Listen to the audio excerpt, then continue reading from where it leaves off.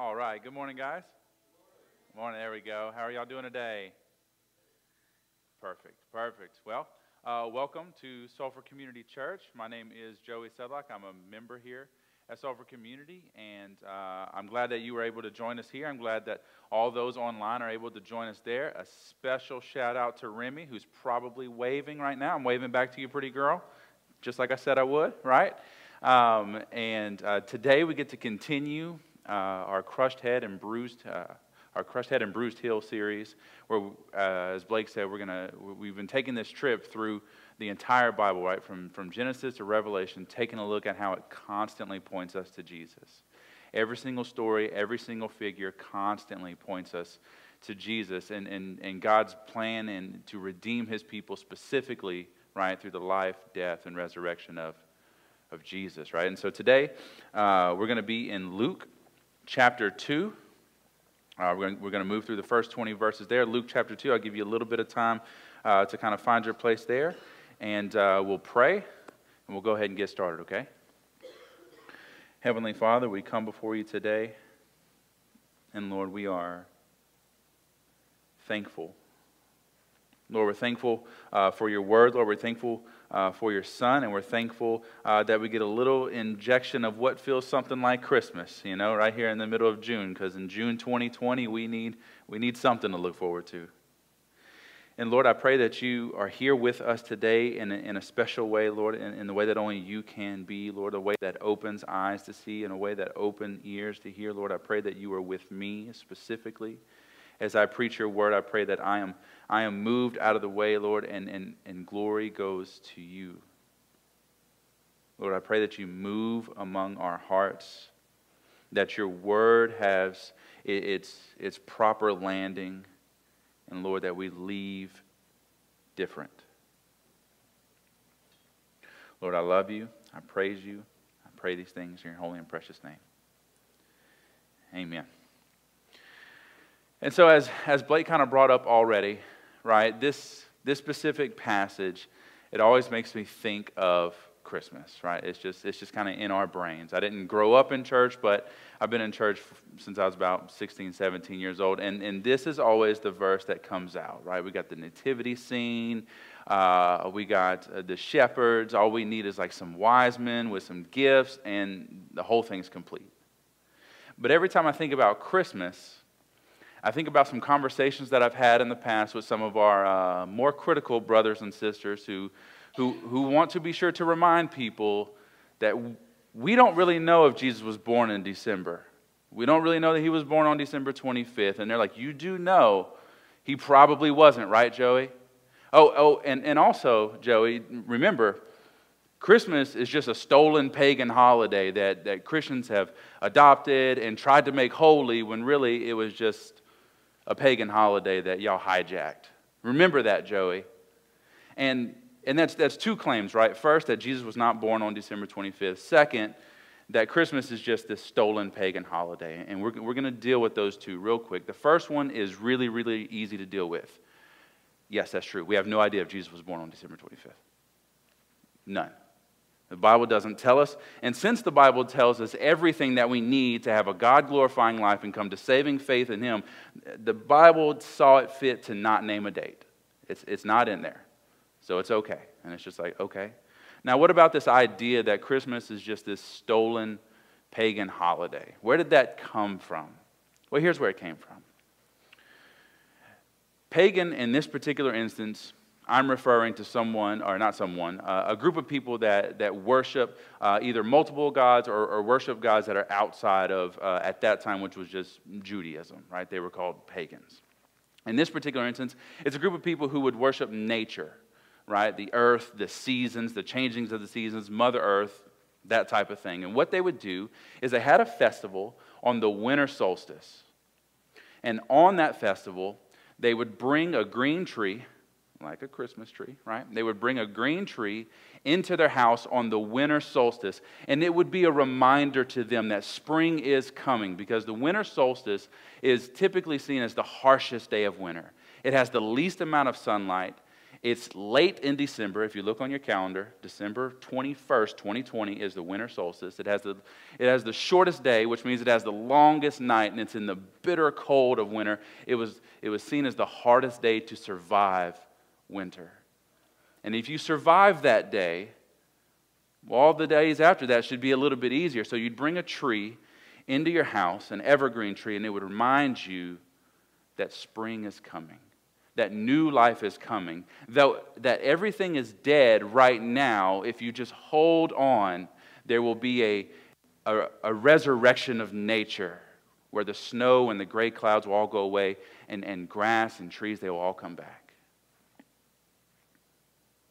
Well, Christian missionaries looking to reach these pagans, what they did was they came alongside of that, and they adopted some of their traditions. Right, we bring trees in our house, right?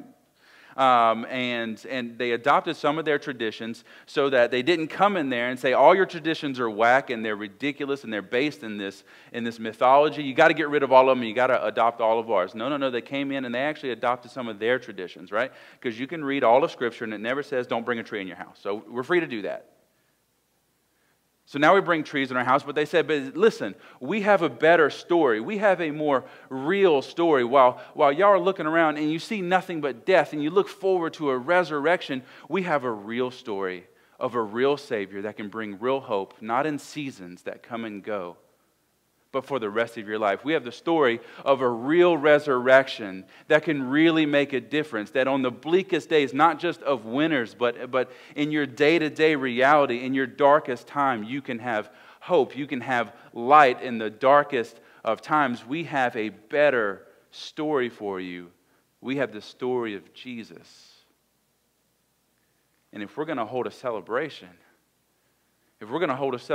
centered around the coming of life, the coming of resurrection that brings hope and gets you through tough times, listen, let's have a celebration about the birth of Christ, the birth of our Savior. And this is turned into the exchanging gifts and bringing trees to our house and lights and festivals and time to be married. This is turned into what is us, is Christmas. And so our boy Luke here, he's also going to kind of begin with a history lesson here. And he's going to show us that a real Savior was really born in a real time, in a real city, and that he can bring real hope. And so look with me in verse 1. It says, in those days a decree went out from Caesar Augustus that all the world should be registered. This was the first registration when Quirinius was governor of Syria. And all went to be registered, each to his own town. And Joseph also went from Galilee, from the town of Nazareth to Judea, in the city of David, which is called Bethlehem, because he was of the house and lineage of David, to be registered with Mary, his betrothed, who was with child. And while they were there, the time came for her to give birth. She gave birth to her firstborn son and wrapped him in swaddling cloths and laid him in a manger because there was no room for them at the end. Now, I read this at the tail end of last week, so we're going to move through it kind of quickly here. But Luke starts off noting some very historical details, and we know that Luke is traditionally believed to be a doctor, so he doesn't name, and there's nothing in there that's accidental or superfluous. It's in orderly fashion, and it's there for a reason. So he tells us, look, in real history, the events that I'm about to tell you happened. It was when Caesar Augustus was emperor of Rome, right? He took over after Julius Caesar, right? The dude who was stabbed a bunch of times by his best friends. That guy.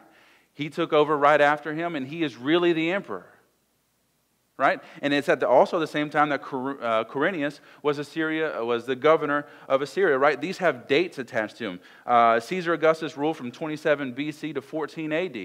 You know why it switched from BC to AD? Because of what we're talking about here today, because of the birth of Christ, right? Quirinius was governor. He rose to political power in about 12 BC. He died about 21 AD. These are real people. And so Luke has given us a real setting in which a real Savior will be born. Right? And he's also bringing these contrasts, right? He's going to contrast God and man. He's going to contrast light and dark. He's going to contrast human power and God's power, right? Where he tells us that, look, Caesar Augustus wants everyone in the world to be counted, right? They're just talking about the Roman Empire, the known world to them. He wants everyone to be counted. He wants a census to go out. Well, what happens? People go and get counted. It seems like he has this power over the whole world that people do whatever he says. He's emperor. But in that time, what does it say? It says David went to Bethlehem. What that lets us know is, yeah, this dude's emperor. Yeah, this dude's powerful. Yeah, the whole world bends to his will is what it seems like. But it's just a mere tool in the hand of God to accomplish his purposes. He uses that to bring Joseph to Bethlehem because he's in the line of David, because this is fulfilling the promises that God has already made to us in the Old Testament. And his son is born in a manger, right? Very simple, very humble, pointing us to a humble Savior.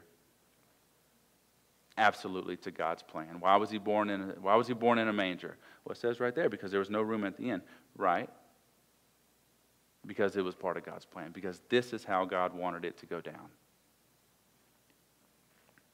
But that is the preface to what Luke actually wants to tell us here, right? That is the historical setting, and Luke wants to tell us, like, hey, this is real. It really happened. And it's like, what really happened? Starting in verse 8, and it says, in the same region there were shepherds out in the field, keeping watch over the flock by night.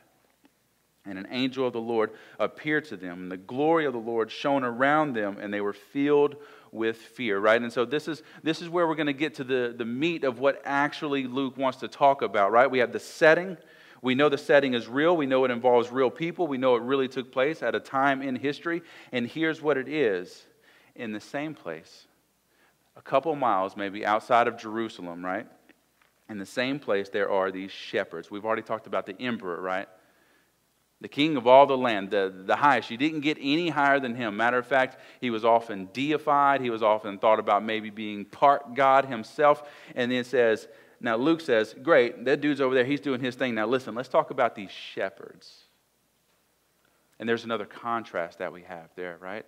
Because these shepherds, these represent the lowly, the humble. Remember when we talked about David and his job as a shepherd, right? When he just sits among the sheep, right? Cleaning, you have to be perpetually in this cleansing ritual because you're always dirty. You're always scrubbing, just what naturally comes from taking care of animals out of your clothes, right? You're always taking care of sickness and these animals that have no idea how to remain clean for themselves, right? So it's your job to keep them safe, keep them clean, keep them going. And it says we have these shepherds here. And in this time, shepherds aren't thought of very highly, though Scripture always describes them in a positive way. Shepherds are not held in high regard here, right? And so this is the opposite of being emperors, being a shepherd. But Luke says, listen what comes to these shepherds. As they keep watch over their flocks by night, it says, an angel of the Lord appeared, and the glory of the Lord shone around them, right? So night is dark, right? And then we have this collision between heaven and earth. We have angels, they show up. Light is now broken into darkness, and this light is shown to the lowly and the humble, and an angel of the Lord shows up, and it says the glory of the Lord shone around them. And this glory of the Lord, this is this Shekinah glory, right? This is God's majestic presence, right? Moses talked about it in Exodus, David talks about it in Psalms, Isaiah talks about it in Isaiah, and Luke talks about it after this and in the book of Acts, right? This is the glory of the Lord that Stephen saw when he looked into heaven before he was stoned, right? And it says that this glory of the Lord, it shone around them. And what do we see? We see that reaction that we normally see when this shows up. They're filled with great fear. And the angel begins to speak, and what we see is that the grace and the mercy of God and His message of His Son, it dispels fear. In verse 10 it says, and the angel said to them, fear not, for behold, I bring you good news of great joy that will be for all people. For unto you is born this day in the city of David a Savior who is Christ the Lord. And this will be a sign for you. You will find a baby wrapped in swaddling cloths and lying in a manger. And so the very first thing that the angels have to say, right? I told y'all this last week, when angels are in school to be angels, they have to say this. Fear not. But this is a different fear not, right? It's not a fear not, I've not come to judge you. It's a fear not. And that word for, right? And I told you can replace this with the word because, right? The reason you are not to fear is because I have good news. And this good news, it's going to bring great joy. And it will be for all people. And we'll get to that in just a minute, right? And so God's mercy and God's love and God's good news of His Son, it dispels fear. And the announcement, the announcement itself, that is the good news. And this good news is the response to this good news is great joy, right? And what Luke is doing here is this particularly parallels the announcement of a new emperor, right? This is how they would be announced, right? Good news that brings great joy for all of Rome. For we have a new emperor, we have a new head muckety-muck that's in charge. And what Luke is doing is he's given this pronunciation significance, greatness. He is declaring the greatness. We have a Savior who is born, greater than the emperor, whose work will be more extensive than even the one who we're not even sure if he's fully man. He might be God too, right? And I'm talking about the emperor there. We know that, of course, Christ is fully man and fully God. And it says that this is for all people. Now, right here, we just keep context in mind. He's probably still talking about Israel, for all the people of Israel. Luke has not widened up and brought us Gentiles in. That's okay. We in there, right? We represented in the shepherds. We'll get to that in just a minute, right? But here in verse 11, he said, and here it is. Here's my good news that will bring great joy. Unto you is born this day in the city of David a Savior who is Christ the Lord. So he says, look, here's your joy. Here's your great joy, right? Today, not later, not sometime in the future, not a puzzle for you to figure out. This day is born to you. This real day in real history, this is really happening right now in the city of David, right? That's a reminder, just like God said it would, a Savior, a deliverer, the anointed one, the one who will take away our guilt,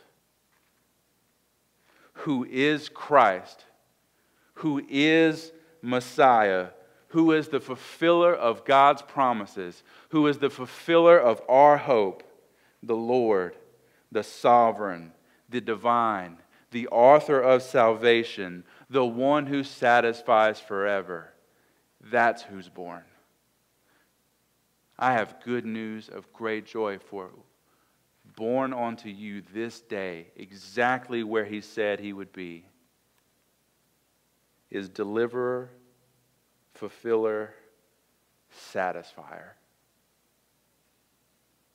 Jesus is born unto us. And He said, and if you don't believe me, here's a sign, right? And if you don't believe me, here is a sign. The sign will be for you that you will find a baby wrapped in swaddling cloths and lying in a manger, right? And this may have been perhaps a little unexpected, right? That's what we talked about last week. The coming of Jesus and who Jesus was and how He got here was a bit unexpected. And we already have some unexpected elements in here, right? And He says, you will find Him laying in a manger. This is the second time in 11 verses that Luke brings up that Jesus was born and then laid in a manger. And it serves as a sign. The news of Jesus' coming, the first people told, are not the rich, not the powerful, not the influencers, but shepherds, the lowly, the humble, the downtrodden. And Jesus isn't born in a palace. Jesus isn't even born in an inn. Jesus is born in an animal trough. He's born in a manger, and he says, this is your sign. This is how you can know that someone can be described in these terms, sent by God, and you're going to find this person in a manger.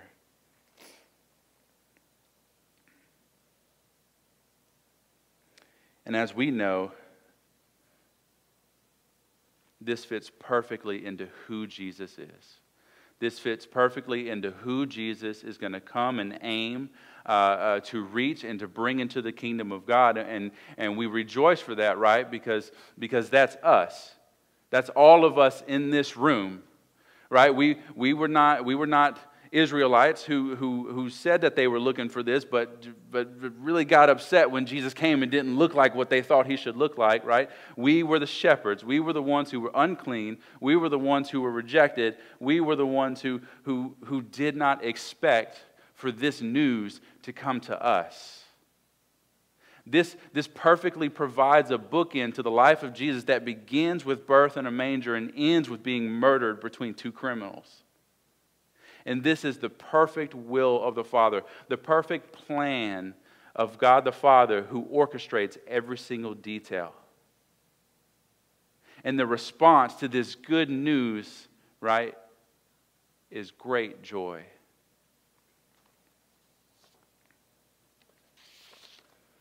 What I believe to be a second sign comes in verse 13.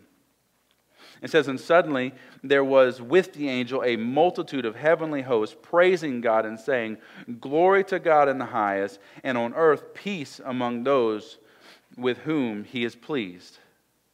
Right? And so if you're going to find this baby that I've just described laying in a feeding trough somewhere, if that wasn't proof enough, heaven literally burst open, and the weight of the gospel that has gone out, it breaks through the night, and a glimpse into heaven is opened up, and it says, and suddenly, right, because this didn't happen, real slowly. This happens all at once, and suddenly there's a multitude of the heavenly host praising God. And this word multitude here, I looked it up in the Greek. It's a really special word. It means a whole bunch of them. There's a multitude of heavenly hosts, and they're just singing glory, right? They're just singing praises. It reminds us of Revelation when you read that, where it says that they march around the throne constantly, day in, day out, for all eternity. Holy, holy, holy.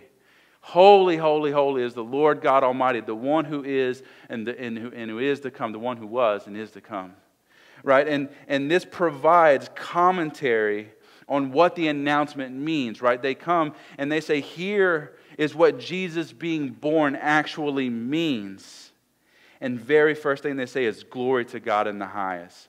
Praise be to God in the highest, in the heavens, in the highest of places, right? So the very first thing they do is say, the birth of Jesus properly orients your gaze upward. It takes your view off of earthly things and off of earthly problems, and it points you upward. Raise your gaze to heaven. Jesus has been born. Glory to God who is in the highest.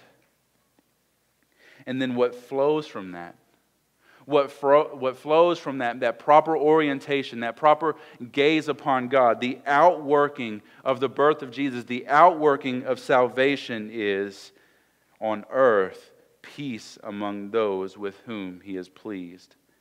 Peace between God and humanity. Peace between creator and created.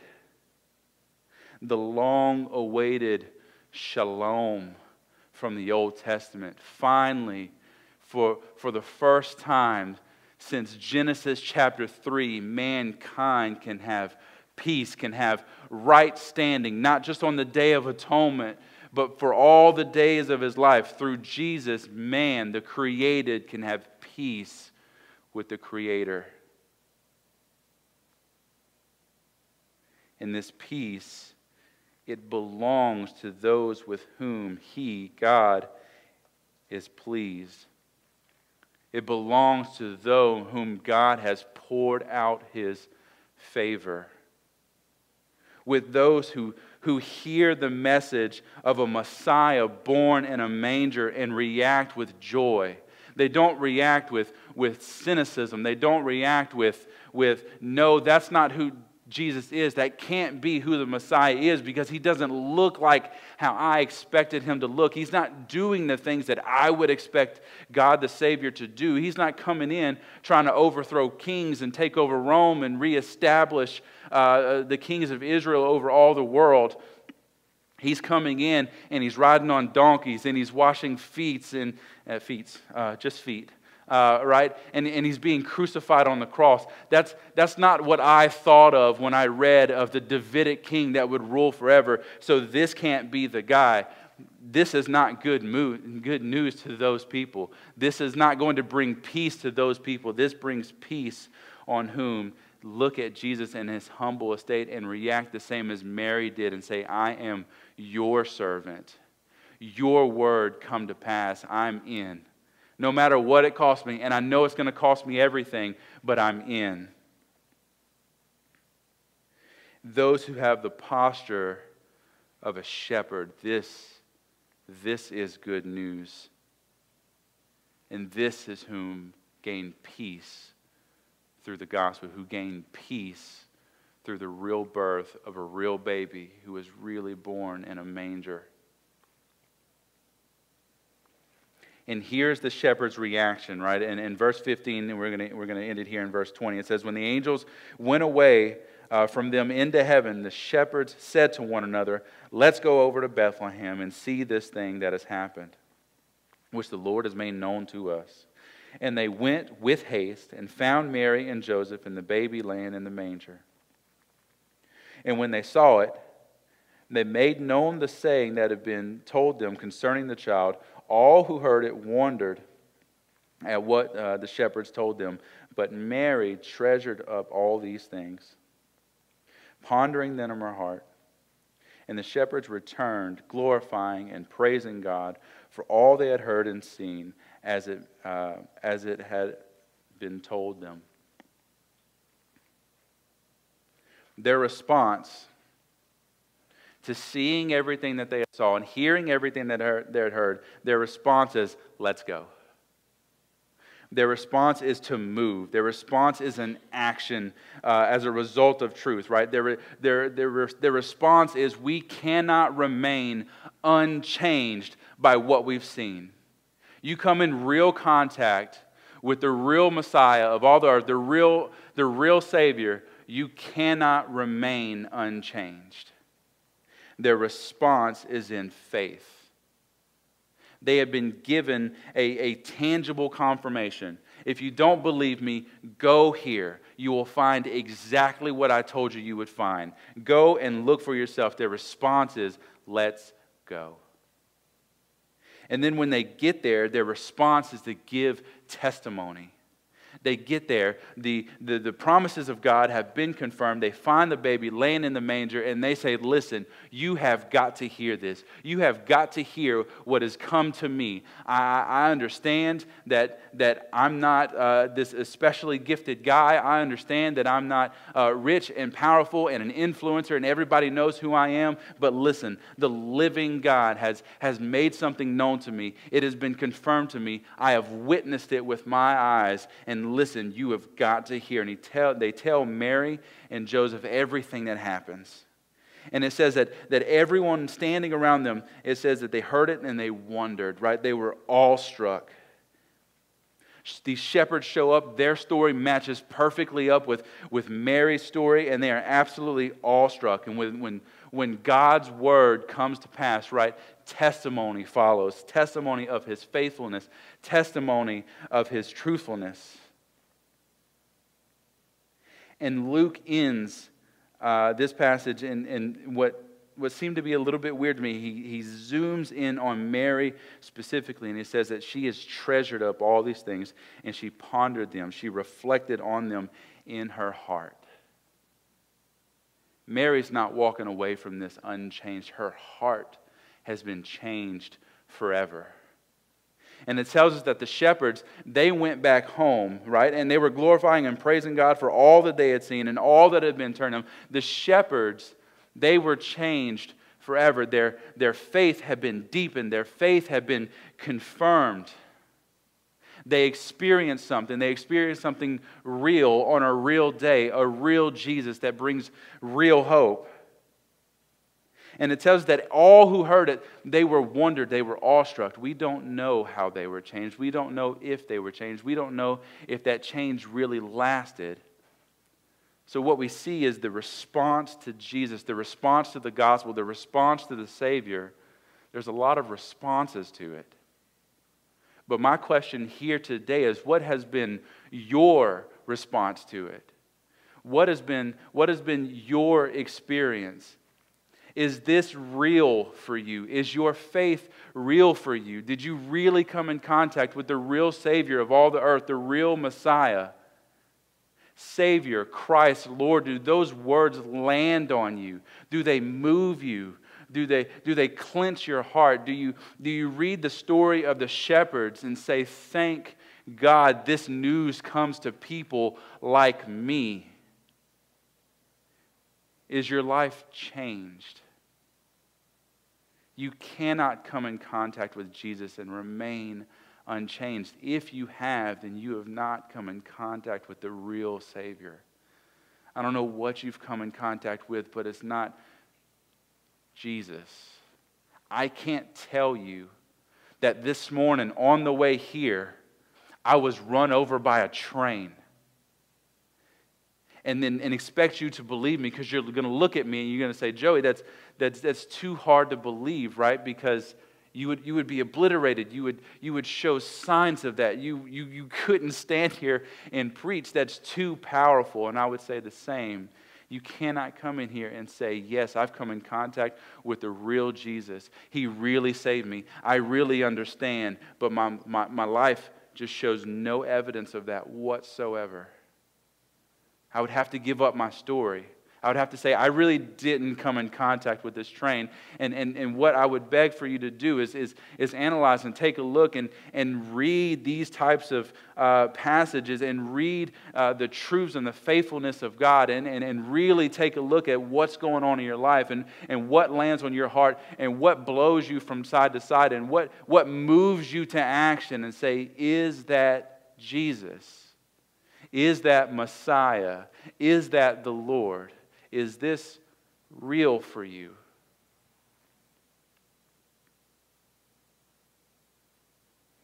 And if it is, that is good news. That brings great joy. That is far more satisfying than seasons of happiness or seasons of depression or mountaintop experiences or valleys or whatever it is you're going through. The chaos that is, our day-to-day lives, the chaos that is the year 2020. And if you come to the conclusion that you haven't, I would pray that you cry out to Him, that you cry out to a real God who really listens, who can really do something. In Him put your hope, for it is real hope that will not fail, that cannot fail.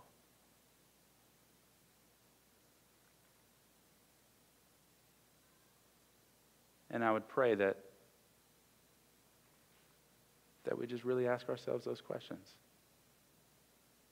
That we are real with ourselves before we seek to bear ourselves before God. Just be real with yourself for a moment. Let's pray. Heavenly Father, we come before you. And Lord, we are thankful that you really save. We don't have just a good story, Lord. We have a true story. We can get up here and we can preach and we can be passionate and we can be brought to tears. But if at the end of it we said, well, none of this is really true, it would all be for naught, Lord. We're thankful that this is true. Lord, we're thankful that the hope that you bring is real and that it's lasting. Lord, and that it perseveres and persists through all other things that seek to take that away from us or blind us to it or minimize the impact that you have. Lord, I pray that you would move, of course, in a way that only you can, that you would reveal and shine light in places that we are completely oblivious to even existing, Lord, that you would expose to us our blind spots, our motives, the depths of our heart. And Lord, that you would bring good news that causes great joy to anyone who does not really know you. Lord, I love you. Lord, I praise you. And I pray these things in the holy and precious name of your Son.